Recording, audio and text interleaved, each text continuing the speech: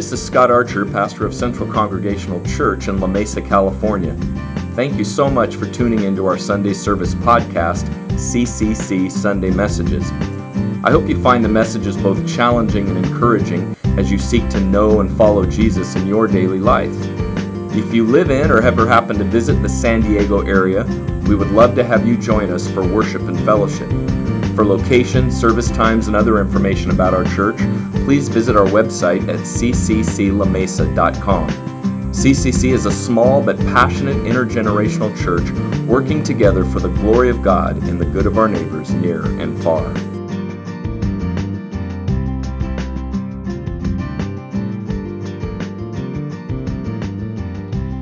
Well, let's open our Bibles back up to the Gospel of Mark.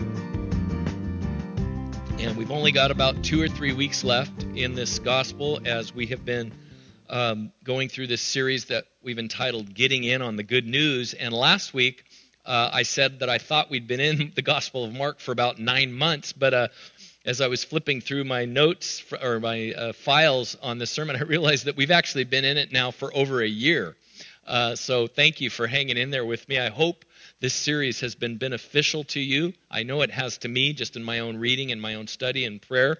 But we've got maybe 2 or 3 weeks left. So let's get into it this morning. You should have received an email with a PDF of the written notes, typed out notes, and there's also notes in the YouVersion Bible app through the YouVersion, through the YouVersion Bible app. I just said that twice.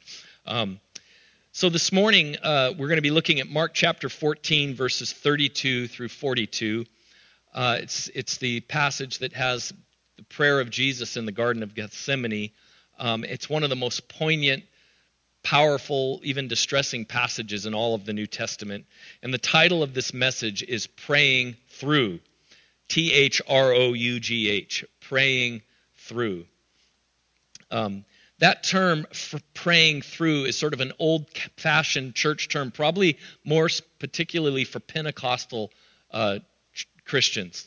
The idea that there's something going on in your life, something going on in the world, there's somebody you're praying for, and you sort of just get so intense and so desperate that you begin to seek God in prayer, and you just sort of keep at it, at home, at church, wherever it might be, on your knees, but you just sort of go after God in prayer regarding this situation until you get to some point of breakthrough. You're praying through to the other side, or to some sense of peace, or some sense of direction, or that you feel like you've sort of broken through in your prayer time. I have an aunt that's a few years older than I am that I remember vividly as a young woman, even as a young woman, probably young college, maybe even high school.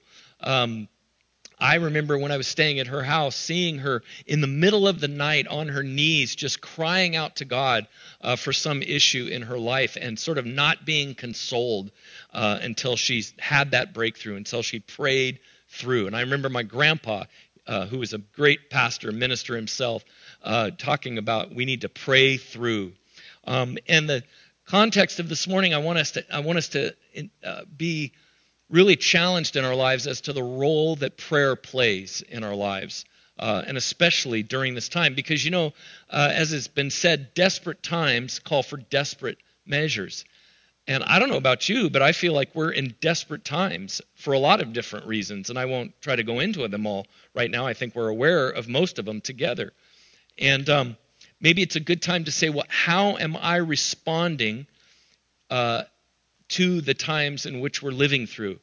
How am I feeling anxious? Am I afraid? Am I frustrated? Am I angry? Am I over it? Do I not, whatever it might be. And then what am I doing with those feelings? Am I numbing them out in some way? Am I expressing them in appropriate or inappropriate ways? But in the midst of that, what role does prayer play? Are we using in this desperate time? Is there a desperation in prayer and in seeking God? And I think we all, I'm assuming that everybody, or most everybody I'm talking to this morning, believes in prayer. We probably all pray at some level in our lives. But, in the world we live in today, we're so used to instant gratification in so many different ways. I'm so used to just being able to grab my phone and say, hey, Google, and it dings, and I can look up anything. I can schedule an appointment. I can order food. Everything is right at our fingertips. And if we're not careful, we tend to treat God that way. And we sort of so oftentimes we don't pray through because we pray for something and we don't get an answer. We don't hear anything. Nothing happens. And we say, oh, well, I tried, but I'll move on to something else. And I want to challenge us this morning to learn to persevere in prayer and to use the example of the desperate prayer of Jesus in the Garden of Gethsemane as an example to encourage and challenge us. And another way we can talk about praying through is persevering prayer. And to persevere is to continue in a course of action in the face of whatever difficulty there might be, even when there's little or no prospect of success. That's the dictionary definition of persevere.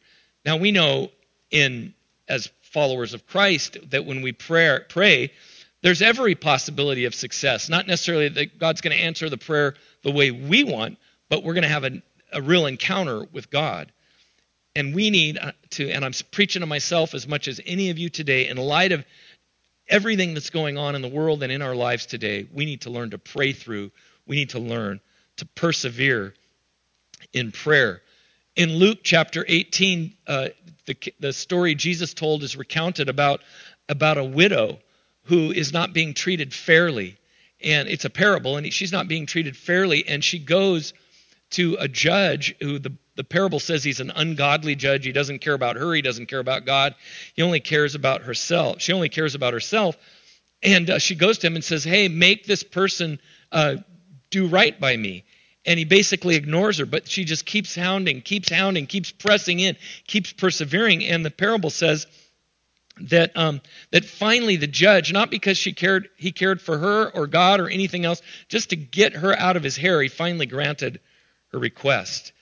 And in Luke chapter 6 it says, and the Lord said, listen to what the unjust judge says, that, I don't really care about you, but I'm going to do this for you anyways just to make you go away. And in verse 7, and will not God bring about justice for his chosen ones who cry out to him day and night? Will he keep putting them off? I tell you, he will see that they get justice and quickly. However, when the Son of Man comes, speaking of Jesus, when he returns, will he find faith on the earth? Will he find us pressing through, learning to pray through, persevering regardless of whatever's going on? And in this parable, it's talking about justice, but it could be for anything in relation to our life with the Lord and in our lives in the world. Excuse me. So let's read the passage together, and then we'll make some comments about it. Again, it's Luke chapter 14, starting at verse 32. Did you have something to say, Rhonda, in the back row back there? Oh, I said Luke. Thank you. See, the peanut gallery is correcting me back here. Mark chapter 14, verses 32 through 42. That's great. Says, so they went to a place, Jesus is with his disciples. They've just come from the upper room, if you remember last week, the Passover meal. They went to a place called Gethsemane, which is on the Mount of Olives, just right across from the city of Jerusalem.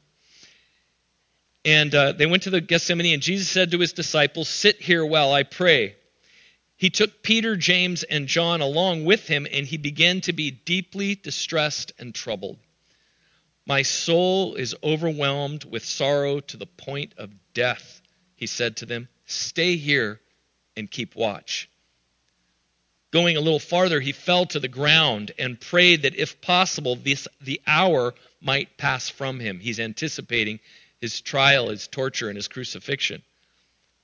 He prayed that if it was possible, this hour might pass from him. Abba, Father, he said, everything is possible for you. Take this cup from me. Yet not what I will, but what you will. Then he returned to his disciples and found them sleeping. I love the honesty of the Bible. Simon, he said to Peter, are you asleep? Couldn't you keep watch for 1 hour? Watch and pray so that you will not fall into temptation. The spirit is willing, but the flesh is weak. Once more he went away and he prayed the same thing he prayed the first time. When he came back, he again found them sleeping because their eyes were heavy. They did not know what to say to him. Returning the third time, he said to them, "Are you still sleeping and resting? Enough! The hour is come. Look, the Son of Man is delivered into the hands of sinners. Rise, let us go. Here comes my betrayer." Just as he was speaking, Judas, one of the 12, appeared. With him was a crowd armed with swords and clubs, sent from the chief priests, the teachers of the law, and the elders. Now the betrayer, speaking of Judas, had arranged a signal with them. "The one I kiss is the man. Arrest him and lead him away under guard." The men seized Jesus and arrested him.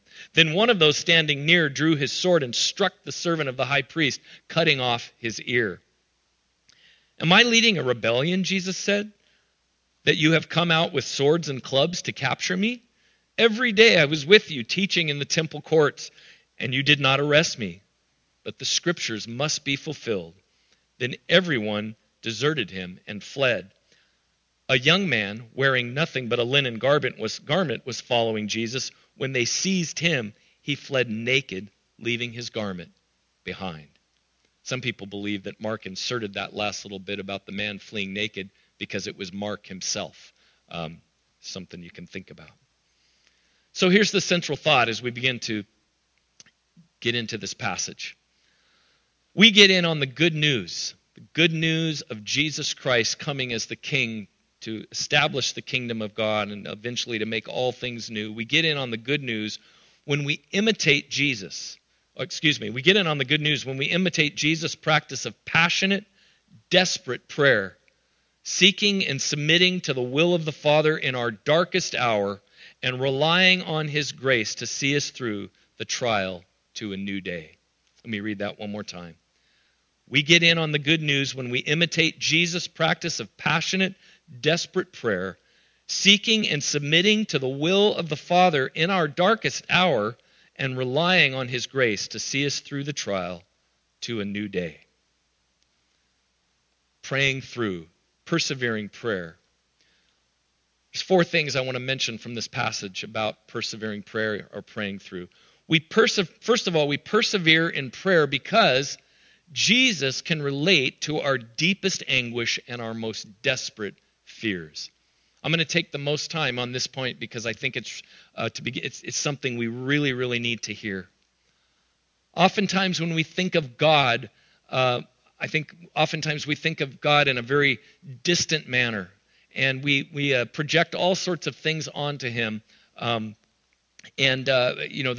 we believe he's near maybe, but we don't really, and when we pray, we're not sure, is he just some being out there that's not really affected by our needs and our concerns?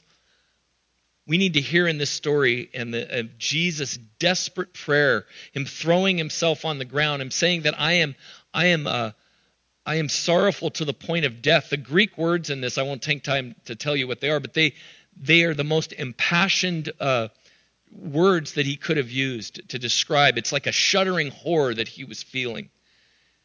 And we need to know, and we can persevere in prayer because we need to know that Jesus absolutely can relate to our deepest anguish and our most desperate fears. And when we say that Jesus can relate, what we're saying is that God can relate, because God was in Christ offering himself for us. Isaiah 53 verse 3 prophetically says this about Jesus. He was despised and rejected by mankind, a man of suffering and familiar with pain. Like one from whom people hide their faces, he was despised, and we held him in low esteem. Brothers and sisters, how would it change our prayer life? How would it change our ability to pray through if we really believed that God not only sees our need and our hurt and our fear and our desperation, but he's actually experienced it? And he's actually experienced it maybe in a level that most of us, for sure, a level that we will never know. Now, there's a theological idea that has been around the church for as long as the church, in the first few hundred years of the church, a sort of a characteristic of God called the impassibility of God. Actually, there's two: the immutability of God and the impassibility of God. The doctrine of the immutability of God means that God, being God and outside of time and space, cannot change, because he's the changeless one. If he changes, the idea is that everything else would sort of shake and fall apart. And the impassibility of God means that God is somebody that cannot suffer. That he's outside time and space, and he can't be affected by things because of his perfection of his being. I want to challenge those doctrines today. And I'm not doing this on my own. They have been questionable for a long time, and they're just more recently being challenged more directly. And I want to specifically speak to this idea of the impassibility of God, that God, because he's God, cannot suffer. Listen to this quote from a book by a really brilliant pastor theologian named Greg Boyd, from his book. It's a huge 2-volume opus called The Crucifixion of the Warrior God. He says this. This first quote is from the Gospel Coalition on their website. Listen to this. Impassibility, or the idea that God cannot suffer. Impassibility does not mean God is apathetic, nor does it undermine divine love. God is maximally alive, it says. He is in his attribute. He is maximally alive. His attributes are infinite measure. Excuse me for the stumbling over that. Therefore, impassibility guarantees that God's love could not be more infinite in its loveliness. Finally, impassibility provides great hope, for only a God who is not vulnerable to suffering in his divinity is capable of rescuing a world drowning in suffering.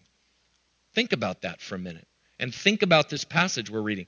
This is articulating a very widely held understanding of God, especially within the church. For some, this is orthodox belief, this idea that God cannot suffer, he does not suffer. And they're saying we should find great hope in that, because even though we suffer, we're giving our confidence to one who doesn't suffer. I find that hard to square with what we're reading in our passage today. Now the longer quote from Greg Boyd's book, The Death of the Crucifixion of the Warrior God. Greg Boyd says this: if we anchored all of our thinking in the cross, and what he does in his book is he talks about this idea of the impassibility and the immutability of God. When those ideas were first developed, it's because the minute that thought of these things thought, before we look to the scriptures to understand who God is, we have to have a reasonable idea, what if there is a God, what would he be like?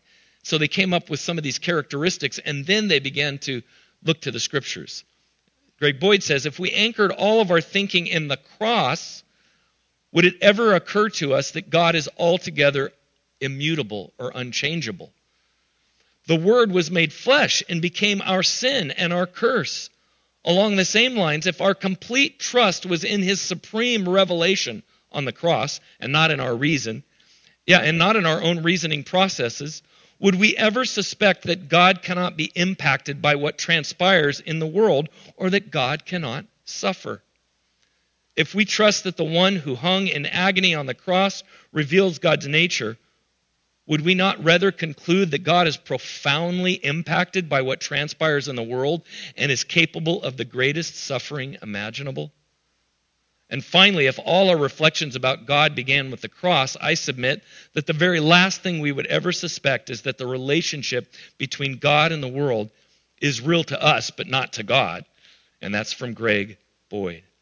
I know there's heavy theological stuff there, but I want to just really drive this point home, because I really believe that one of the things that keeps us from praying more regularly and more passionately is because we aren't really convinced that God really understands what we're going through.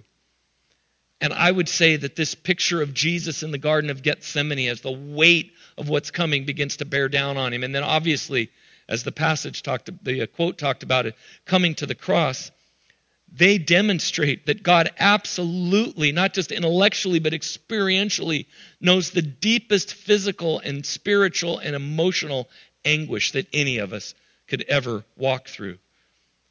And that gives us great hope and great motivation to persevere in prayer. Secondly, we can persevere in prayer, and this is related, because we can be completely honest and totally vulnerable with our Heavenly Father, our Daddy, Abba. Jesus says in this passage when he goes and it says he falls to the ground. And we know from this the recounting of this story in the other Gospels that it says he was so stressed that he sweat great drops of blood. His blood pressure was so increased that it was pushing out through his pores. And he throws himself to the ground, and he doesn't speak in King James English. Oh, God of the heavens, look down upon your poor son. It says that he throws himself on the ground, and he says, Heavenly Father, Abba, which is the most intimate term for father in the Aramaic language. It would be like us saying, Daddy, Dad, look upon me. Have mercy upon me. I know you can do all things are possible for you. And if there is any, and listen to what he says, if there is any other way to do what's ahead of us, let this cup pass from me. He's being totally vulnerable and totally honest. And that's an encouragement to us. Listen to Psalm 31, verses 9 and 10, and it's thought that Jesus' prayer in the garden is really modeled partly after this psalm. The psalmist says, be merciful to me, Lord, for I am in distress. My eyes grow weak with sorrow, my soul and body with grief. My life is consumed with anguish, and my years by groaning. My strength fails because of my affliction, and my bones grow weak. Brothers and sisters, friends, when was the last time you and I ever prayed a prayer like that? When is the last time we ever got that honest and said, God, Father, Abba, Daddy, I don't like what's going on. I am in pain, physically, emotionally. I'm afraid. I'm angry, whatever it is. Can we listen to the prayer of Jesus in this moment as the weight of what's coming begins to mount on him and in the mysterious mix of the fact that Jesus is fully God and fully man, and in the mystery of the Trinity, Father, Son, and Holy Spirit, he cries out and just says, is there any way this cup can be taken from me? We can persevere in prayer because Jesus knows our pain and our anguish, and we can persevere in prayer because Jesus models that we can be completely honest in our prayers. In fact, I don't think we're really praying until we get to that place. Thirdly, we persevere in prayer because praying through, hanging in there and continuing to pray, whatever that looks like, enables us to know and submit to God's will and steels, S-T-E-E-L-S, and steels our will to face every trial with faith and courage. Jesus has thrown himself on the ground. He cries out to his Father, to his Abba, and he says, you can do everything. You have all power. And so if there's any other way, let this cup pass from me.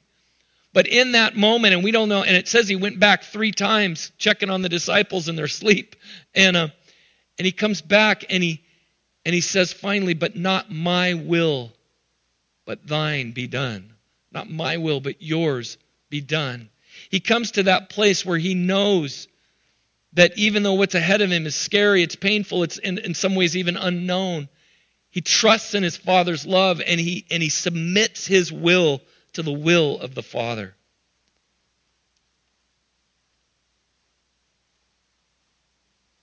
And we look to the passage once he gets up, and he tells his disciples, wake up, it's time's up.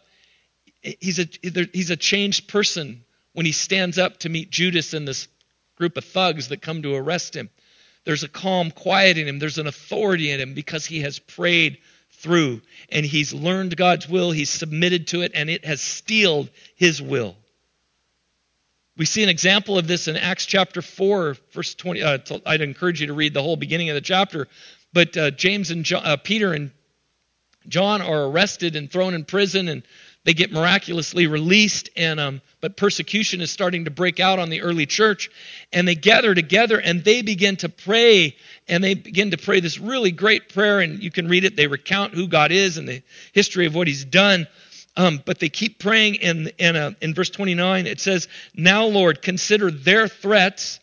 the governmental and religious leaders, and enable your servants to speak your word with great boldness.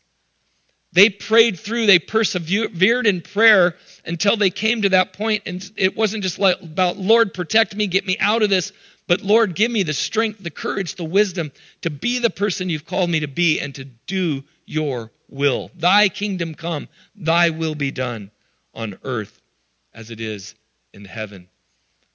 The famous Danish philosopher and theologian from the 18th century, Søren Kierkegaard, said the function of prayer is not so much to influence God, even though I believe God is influenced by our prayers, but rather to change the nature of the one who prays.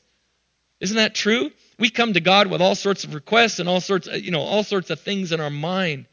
But if we learn to persevere, if we learn to pray through, I believe one of the main things that'll happen is we are changed. Our will gets changed, our desires get changed, and we get encouraged and we gain courage and strength and faith to walk out the lives into the world the way God has called us to. And again, I am preaching as much to myself as I am to you. I need to hear this today. And in the midst of all of this, just as an aside, as I mentioned earlier, I'm so thankful for the honesty of the Scriptures. There's such a contrast in this passage between Jesus and the disciples, right? And the disciples, they just don't get it yet. Even in this hour, they don't get it. And, yeah, Jesus will pray for you. And it obviously had been late at night. And I would be right there with the disciples. And even with Peter, James, and John, he brings all the disciples to one place and says, hey, stay here while I pray. He takes Peter, James, and John, the ones that have been the most vocal about following him and doing whatever it takes. And he says, all right, we'll come a little farther. And then he goes a little farther away, and they all fall asleep. Man, I can relate to that. But that leads to our final point. We can persevere in prayer now in a way different than the disciples could at that moment. Because now the Spirit of Jesus is praying with and for us and helping us to stay awake. I know many of you, if you've ever tried to pray very long, you get distracted. You've probably fallen asleep. But I don't believe the disciples in that moment in the Garden of Gethsemane, there was no way they were going to get what was going on. We know the whole story. They didn't. Even though Jesus had told them many times he was going to die, they didn't have a box to put that in. But once we come to the book of Acts and we come to the coming of the disciples being filled with the Holy Spirit, the very Spirit of Jesus living in them, their whole lives are changed. There's a power, there's a courage, and there's a faithfulness in prayer and in life that is like nothing they'd ever experienced before. And so we're on that side of the story. And so now when we pray, we can begin to open our hearts and we can say, God, I want to pray, but I'm tired, I'm distracted. And we can say, Holy Spirit, well up within me.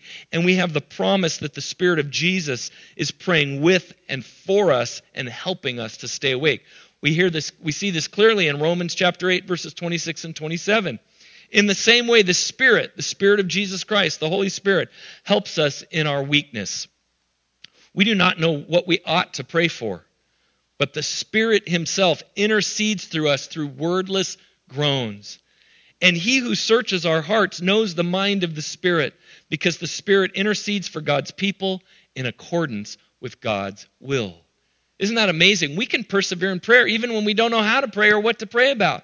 We can just say, God, I'm afraid, I'm stressed out, but I don't even know how to approach this. And we can just wait on the Lord, and we can trust that the Spirit of Jesus will come alongside of us, and he will begin to help us enter into the presence and the purposes of God. And the very next verse after what I just read in Romans 8 is a more familiar verse. It says the Holy Spirit comes and he helps us in our weakness and he prays for us basically. And verse 28 says, and we know that in all things God works for the good of those who love him and have been called according to his purpose. We have that promise. We have that confidence. We can pray through. We can persevere in prayer because, first of all, because we know that God in Christ Jesus knows at the very deepest level. He doesn't just know, but he has experienced the pain and the anguish and the fear, all of those things we're going through. We can persevere in prayer because we know, like Jesus, we can be completely honest and vulnerable. And we can persevere in prayer. I just forgot my third point. We can persevere in prayer because as we do, our heart gets changed, and our will begins to submit to the will of God, and He steels our will. He gives us courage and faith to do the things that He's called us to. And then finally, again, we can persevere in prayer because now on this side of the story, we know that the Spirit of Jesus Christ is praying with us. And no matter what we pray, no matter what's going on, we know the Scripture doesn't say all things are good, but it says that we know in all things God is working for the good of those who love Him. And we know that was true for Jesus, obviously. That the reason the cup couldn't pass from Jesus is because it was the way that salvation was going to come through His death and His crucifixion, and that's what led to resurrection. And we can have that confidence in our own prayers if we're willing to stay in the fight, if we're willing to get on our knees even physically at times and just cry out to God. Brothers and sisters, can I encourage us in that? When the reality and the weight of the moment came, when that came to Jesus, He instinctively and He honestly turned to His Father in prayer. And this was Jesus' habit. We know this from the rest of the Gospels. Jesus was regularly going to quiet places, desolate places to pray. And so when times got tough, that was just His natural go-to. So what is your and my go-to activity when the circumstances of life get really difficult, even crushing? Do we watch more Netflix shows? Do we turn to alcohol or drugs maybe? Do we start shopping online more? Do we start gossiping or ranting on social media, whatever? Or do we just isolate and sort of hibernate? Maybe we go to bed. In the stress and weight of the moment we are living through right now, do we feel the need and do we have the confidence to come passionately and desperately and honestly before our Father in prayer, trusting that He loves us and He knows us and He feels our pain and He's waiting for us? Now, I know many of you have regular prayer lives and you would say, amen, this is what I do. I've been on my face before God. But I also know there's others of us that really hasn't been a habit. And so can I just encourage us to take advantage of this? Whatever you see on the news, whatever's going on in your life, as the old hymn says, take it to the Lord in prayer. But not just in trite prayers, not just in simple prayers, but learning how to pray through, how to persevere, and trust that as we do that, God will meet us. Father, I thank You for Your faithfulness to us. Lord Jesus, I thank You for this incredible passage that this is preserved, Lord, that one of the disciples, we don't know how this happened, but one of them was watching and understood what was going on and took the time to write it down. And we see Your vulnerability, we see Your desperation, but we also see You push through to that place where You said, but not my will, but Your will. And because of that, Lord, we have all benefited for eternity. Lord, forgive us for our lack of praying. Forgive us for our lack of faith. I just would pray even today and as we move through this new week that we would have a renewed confidence to learn to seek You more faithfully, more fully, and to learn to pray through. In Christ's name, amen.